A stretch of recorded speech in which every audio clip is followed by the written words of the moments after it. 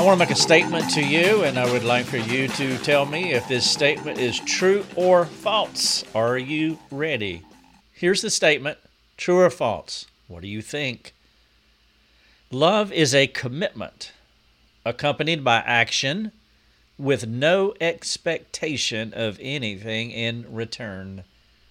What is your answer to the question? Is that a true statement or a false statement? Let me repeat it. Love is a commitment accompanied by action with no expectation of anything in return. That statement has been popularized over the last 40 years, and people use it, and I'm curious as to what you think about it. Let me go ahead and give you the answer, then I'll get into the podcast. The answer is false. It is not true, because loving someone should come with a hope that the other person will reciprocate your love. Honestly, to think otherwise would be odd. Welcome to the podcast. You're listening to Your Daily Drive, and I am Rick Thomas. Thank you so much for joining me for today's podcast. All of our Your Daily Drive podcasts are written out for you, and so if you want to read this article, I would love for you to do that. Go to our website, rickthomas.net. And here is the title for both the article and the podcast. You can type some version of this into the search box, and you will find it. Why it's not wrong to expect love in return. I'm going to jump into the podcast in just a moment, but I want to say thank you for a couple of people. I haven't done this in a while, so I want to say thank you to Kimberly. Kimberly became a $100 monthly recurring member. Beverly, thank you for a $100 recurring yearly membership. Chris, thank you for your $100 recurring membership. And then James, thank you so much for your $5 recurring membership. I am very grateful that you four people have thought it worthwhile to help us, to support us in this ministry. You are underwriting the work that we are doing, and because of your generosity, you're helping thousands upon thousands of people, and I just have to say thank you for doing that. If you would like to support us, please do so. You can go to our website and look at the Give or Join link, and you can become a recurring member, or you can just donate if you wish. By the way, thank you, Jennifer, for your $200 donation, and you can do that too. There's a couple on that sent me a note, and I'm not sure if it's the guy or the gal who was talking, because they signed both of their names, but their last name is McCoy, and so I'm just going to call them McCoy, because I don't know if it was the husband or the wife. But this is what the McCoy family said. They said this article, the article that they're referring to is an article on suffering, but they said this article is a summary of the book, Suffering Well. This book changed my life, and I highly recommend it to anyone who finds comfort or challenge in this article that they are referring to in this link. What I want to point out here are two things. Thank you, Mr. and Mrs. McCoy, for sending this note, and thank you for, the comment on Suffering Well. That book in many ways is our most important book, though I would like to think that the other ones, they have their place as well. But this one is important in the sense that it was 30 years in the making, and quite honestly, this ministry was birthed out of the things that you will read in that book, Suffering Well, because it was the crucible of suffering that God placed me in. And through that long ordeal, He taught me a thing or two, and now here we are, so many years removed from that, and this ministry was born, and the things that I learned way back then, especially as it comes to a theology of suffering, I wrote them in that book, and the McCoy family, they're not the only ones who have made similar statements. My friend Pat, as I've said on this podcast before, said that book had saved my life.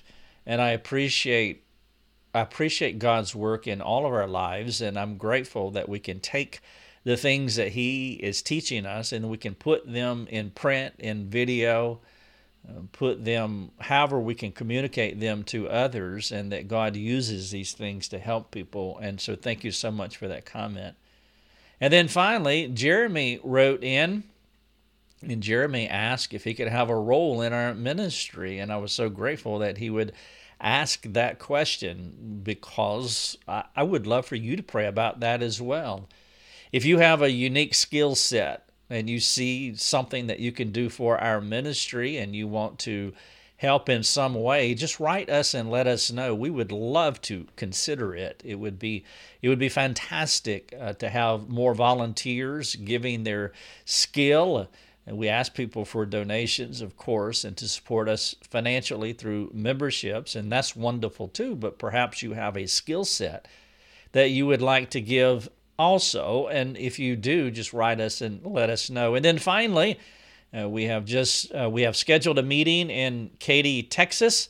I will be in the Houston area in the first week or so of August doing some training down there. I'll have more details later, but if you're interested in that, I can connect you with the hosting church that will have me down in Houston the first week of August. And then right after that, we will be in Idaho doing a conference up there. If you want information about that or the meetings that I'll be having in Florida this summer, let us know. And perhaps you would like to have me at your church or speaking to your organization, please contact us and let us get you on the calendar. The sooner that you do that, it would be better so that we can fit you into the time that works best for you. Now, let me get back to this podcast, why it's not wrong to expect love in return. The statement that I gave you is, love is a commitment accompanied by action with no expectation of anything in return. I said that is a false statement, so let me explain myself, and I'll begin this way. The fullest expression and experience of love is when two people love each other well. Love was never meant to be just unidirectional. To not expect this or not to want this good thing is to misunderstand the higher purposes and benefits of love, which is why I say that statement is false. Let me read to you a verse you are familiar with, Hebrews chapter 12, verse number 2. Looking to Jesus, the founder and perfecter of our faith, who for the joy that was set before him endured the cross, despising the shame, and is seated at the right hand of the throne of God. Love has an end game. For the joy that was set before him, he endured so much. He despising the shame. Love has an end game that brings benefit to the loved and the lover. Now, I am not sure what all encompassed the joy that Jesus perceived, the joy that was set in front of him, but it most definitely had something to do with a loving future that involved you, if you are a Christian, me and him. I don't think there's any question about there being a reciprocality in this loving future that we are going to have for the joy that was set before him. Because of that joy, this mutual relationship that we're going to have sometime in the future, God's entire redemptive plan has been to restore humanity to himself. Jesus came to destroy the works of the devil. It was love-driven destruction that was pre-planned before our Creator laid down the foundations of the earth, as Paul taught us in Ephesians 1, 4, 5, and 6. It would put a strain on the text to say the Lord did not expect our love in response to his love. He fully knew his love would not return void. It's this kind of expectation that is part of what motivated the Lord to persevere through a horrific life, excruciating death on the cross, and all of the accompanying shame. This expectation of love in return is part of what fuels our endurance too. Jesus knew that there would be a return on his investment. The acronym for that is ROI. He knew there would be an ROI, a return on his investment. He knew that, so he gave his life for the church. He knew there would be fruit coming back to him, which is the effect from the work of his hands. In Ephesians 5, we see this. Let me read the verse to you. Verse 27, it says, so that he, Jesus, might present the church, what? To himself. To himself. He knew that there would be an ROI, that he might present the church to himself in splendor, without spot or wrinkle or any such thing, that she might be holy and without blemish. So he gave his life, knowing that there would be return on his investment. You see, Ephesians 5, 25 through 28, it teaches us how husbands should love their wives. Now, most of the time, we stop short of a full discussion about this passage. We only talk about how the husband should die for his wife, which is true. A man should lay his life down in a conceptual way to the Savior, laying down his life for us, but keep on reading. His love, Jesus' love, was about two-way giving. I give myself to you, and you give yourself to me. His love, Jesus' love, expected something in return. There are too many passages in the Gospels that talk about this. Take up your cross and follow me. Go and make disciples, teaching others to learn what I have taught you. There is an expectation that we would reciprocate our love through our effort, through our affection. Heaven will not be an empty place where no one reciprocated the love of God. The Lord knew this. The horrible reality of persevering under incredible suffering was not without an expectation of future blessing. Let's apply this. You are not wrong to desire reciprocated love from those whom you are laying down your life. Your love recipients, those people who receive your love, may or they may not return your labor for them, but you should not feel guilty for desiring it.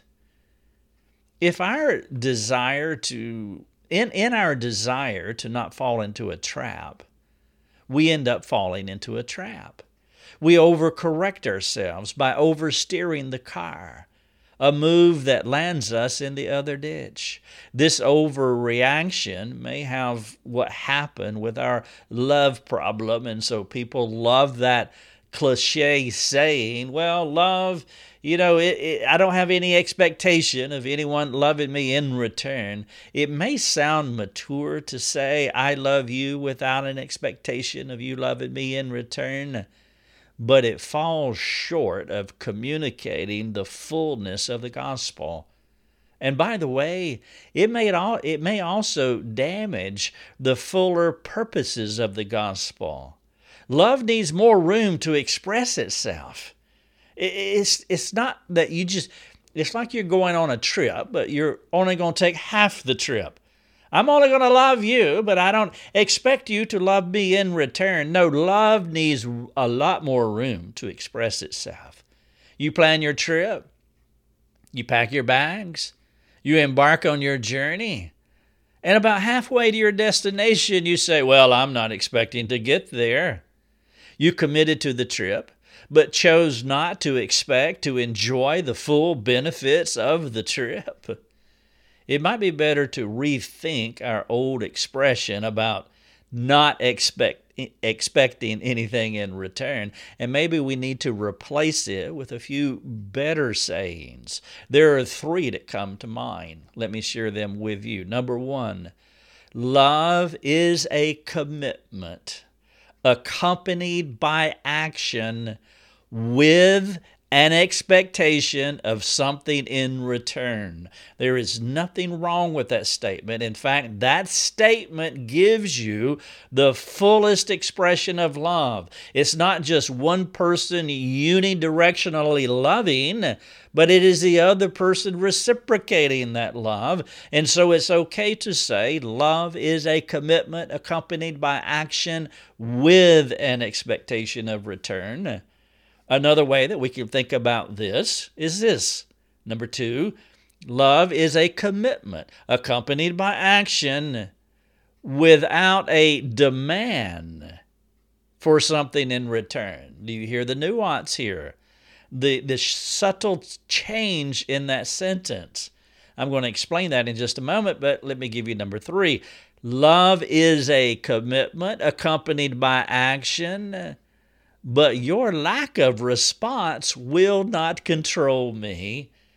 So let me deal with all 3 of these statements that I just shared with you. The first one, love with an expectation. Love is a commitment accompanied by action with an expectation of something in return. To expect reciprocal love is being honest with yourself and others. The truth is that we all love others in part because there is a boomerang benefit to our love. We know this. Intuitively, even if we don't admit it, we should admit it. We should have this expectation that we'd be loved in return. For example, when I come home from work, it's not lost on me about how I should enter our home. If I come in with an angry and awful attitude, there will probably be friction between my family and me. If I come home with a desire to love my family by proactively engaging them instead of being angry and having an awful attitude, there will likely be blessings given in return for my love. Now, which way do you think I prefer to arrive home? Let me be honest with you. Do you think I'm not aware of how those 2 situations could go for me? Coming in with an angry and awful attitude or coming in proactively engaging my family? People intuitively know that good behavior usually perpetuates good behavior in return. You don't have to be guilty for knowing this. If I have any sense at all, I'm going to try to be on my best behavior when I arrive home. If I love them well, I'm not expecting to get hit in the head with a dinner plate or a frying pan. It's like Jesus talked about the Father bestowing good things. He doesn't give you a rock in return. He doesn't give you a serpent in return. We have this expectation of reciprocal love. There is nothing wrong with this kind of worldview, or there doesn't have to be anything wrong with it. If you sow to the flesh, you will reap corruption. There's that reciprocality again. But if you sow to the Spirit, guess what? You will receive blessings. And so it is right to say, love is a commitment accompanied by action with an expectation of something in return. Take point number 2. Love is a commitment accompanied by action without a demand for something in return. There's the subtle change, the shift, the nuance. Where we can get ourselves into trouble is when our expectation for mutual love turns into a demand for it. While it is biblical to expect love in return, as I have been saying, for your good works, it is not biblical to demand others to love you because you have been kind to them. When we do this, when we act this way, when we make these demands, our love unhooks from its gospel moorings and loses its gospel orientation. The gospel does not deny the possibility of love in return, but it never demands it. The person who expects love in return must hold that expectation loosely. Hold your hands out like you were receiving something. You're holding it loosely as opposed to gripping it firmly and demanding it.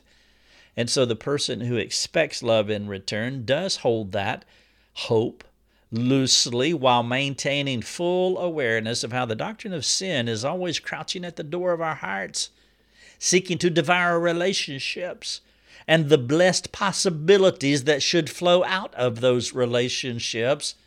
Sin is ever present, and sometimes it can take away that which we desire. Everybody will not love you back. If your expectations for love have turned into demands, your love has morphed into lust. Love turned to lust is love gone bad. It has become spoiled. It may have started pure, but now defilement has taken place. The motive of the heart of the person who demands love in return has changed from being God-centered to human-centered. Our call is to love others regardless of what they do. This indicative is the way of the Lord, our highest and most perfected example for us to emulate. To love well is to guard your heart well. The likelihood of being rejected is proportional to the amount of love you are willing to give. And this is why some people isolate themselves and shut themselves off and say things like, I'll never love again. Well, to say that and to be that way is to deny God's power and to adulterate the gospel. Jesus was the most loving person the world has ever known. I think we all believe that. But what about this? Juxtapose that idea, the most loving person that the world has ever known, to this. Jesus was also the most rejected person the world has ever known. What differentiates him from us is that people's rejection did not control him. And so I gave you three statements. The first one is love is a commitment accompanied by action with an expectation of something in return. And then I was just talking about love is a commitment accompanied by action without a demand for something in return. And here's my last statement. Love is a commitment accompanied by action, but your lack of response will not control me. Mark 10, we have this text starting in verse 33. We're going up to Jerusalem. Jesus is talking, and the Son of Man will be delivered over to the chief priest and the scribes. And they will condemn him to death and deliver him over to the Gentiles, and they will mock him and spit on him and flog him and kill him. And after 3 days he will rise. In John 4, we have this, my food is to do the will of him who sent me and to accomplish his work. I want you to put these two texts together. The first text, the longer text from Mark 10, we see Jesus predicting what actually came to pass. They condemned him to death. They delivered him to the Gentiles. They mocked him. They spit upon him. They flogged him. They killed him. And then in John 4, Jesus says, I'm here to do God's will. If you refuse to love others because they do not love you back, you have been controlled by them. The spouse who is depressed by the lack of mutual love in her marriage is more controlled by the lack of love from her spouse than a desire to do God's will. That's why I'm putting those two texts together. Do you hear the horrendous things that they did to Jesus? And do you also hear how he was so focused, so governed, so managed by the will of God, that doing God's will was so powerful in his life that it overpowered the things that people were doing with him? A spouse who is in this situation is in a hard spot. It's a hard spot for anyone because of our biblical and robust expectation to experience the love of others. Jesus expected it. I expect it. You expect it. You will know to what degree you expect someone to love you by how you respond to them when they don't love you. We all struggle this way. I'm not saying this as though I have hit some level of maturity. It's just not true. We all struggle this way, which is why the saying about not expecting mutual love is untrue. You and I love people because it is biblical, and we love people because we expect to receive love in return. That is a natural and biblical desire. The typical counsel for a person that someone does not love well is for them to think more about the love of God. I struggle with this kind of counsel. At best, it can spur the loveless person toward a passive mind game as they try to overthink, overwish, overpray what it means to enjoy the love of God while relinquishing their rights to the desire of human love. It can be torturous for people. And this kind of person usually ends up depressed because they intuitively know that it is not suitable for them to be alone.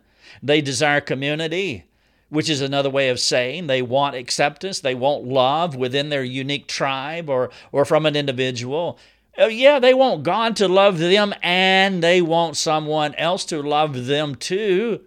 This desire is biblical because God made us this way, as He said in 2:18 of Genesis. It's not good for you to be alone. To counsel a person not to desire the love of others is akin to saying, quote, give up your desire for brownies while asking the Lord to give you greater affection for broccoli. Now, no doubt, eating broccoli is better for you. And so is the love of God, by the way. But a desire for brownies is not evil, and we should not pit the two foods against each other. Nevertheless, it still begs the question, what do you do when you're in a non-reciprocating love relationship? Well, Jesus' answer to not being loved well by others was to do the will of His Father. He did not say, quote, well, if you're not going to love me, you're going to flog me. I'm going to bask in the Father's love. Honestly, he didn't seem to spend a lot of time thinking about what people were doing to him or what he was not getting from others. He seemed to be more focused on doing God's will regardless of what people did or how they responded to him. That is what pleased him. Rather than making sure others filled his love cup, he spent his days strategizing how to do the will of his Father, the one who sent him. He kept persevering in the Father's pleasure. There was joy set before him. Paul called it a prize. Jesus pursued that prize, doing the will of the Father. And because of his singular focus to do his Father's will, the displeasures of this life did not control him. It's not wrong to want to be loved by others, but when those close to you do not give that love, there must be a transcending focus to your life, meaning your desire to do the will of your Heavenly Father must be far greater than the disappointments in your relationships. Paul saw something in his future that made what he lost not worth pursuing. He talks about this in Philippians. He says, I count everything as loss because of the surpassing worth of knowing Christ my Lord. For his sake I have suffered the loss of all things and count them as rubbish in order that I may gain Christ. That is the prize. Jesus had a similar mindset that gave him persevering grace too. To be like them, Paul and Jesus, we must keep the following 9 things in mind. Number 1, you must always love others, never stop. Number 2, expect to be loved in return. Always expect this. Number 3, you will be disappointed to some degree. Number 4, don't demand from others what you haven't perfected yourself. Number 5, spend more time seeking God than seeking love. Number 6, find your fullest satisfaction in doing the Lord's will. Number 7, keep pressing toward the goal for the prize of Christ Jesus. Number 8, you will get what you want in proportion to your dying to yourself. And number 9, the gospel's way to love is counter to the culture's approach. Thanks for listening. Your Daily Drive is a production of rickthomas.net, a global community that is seeking to live more productive and inspiring lives. If you'd like to learn more about our community, please go to rickthomas.net. rickthomas.net.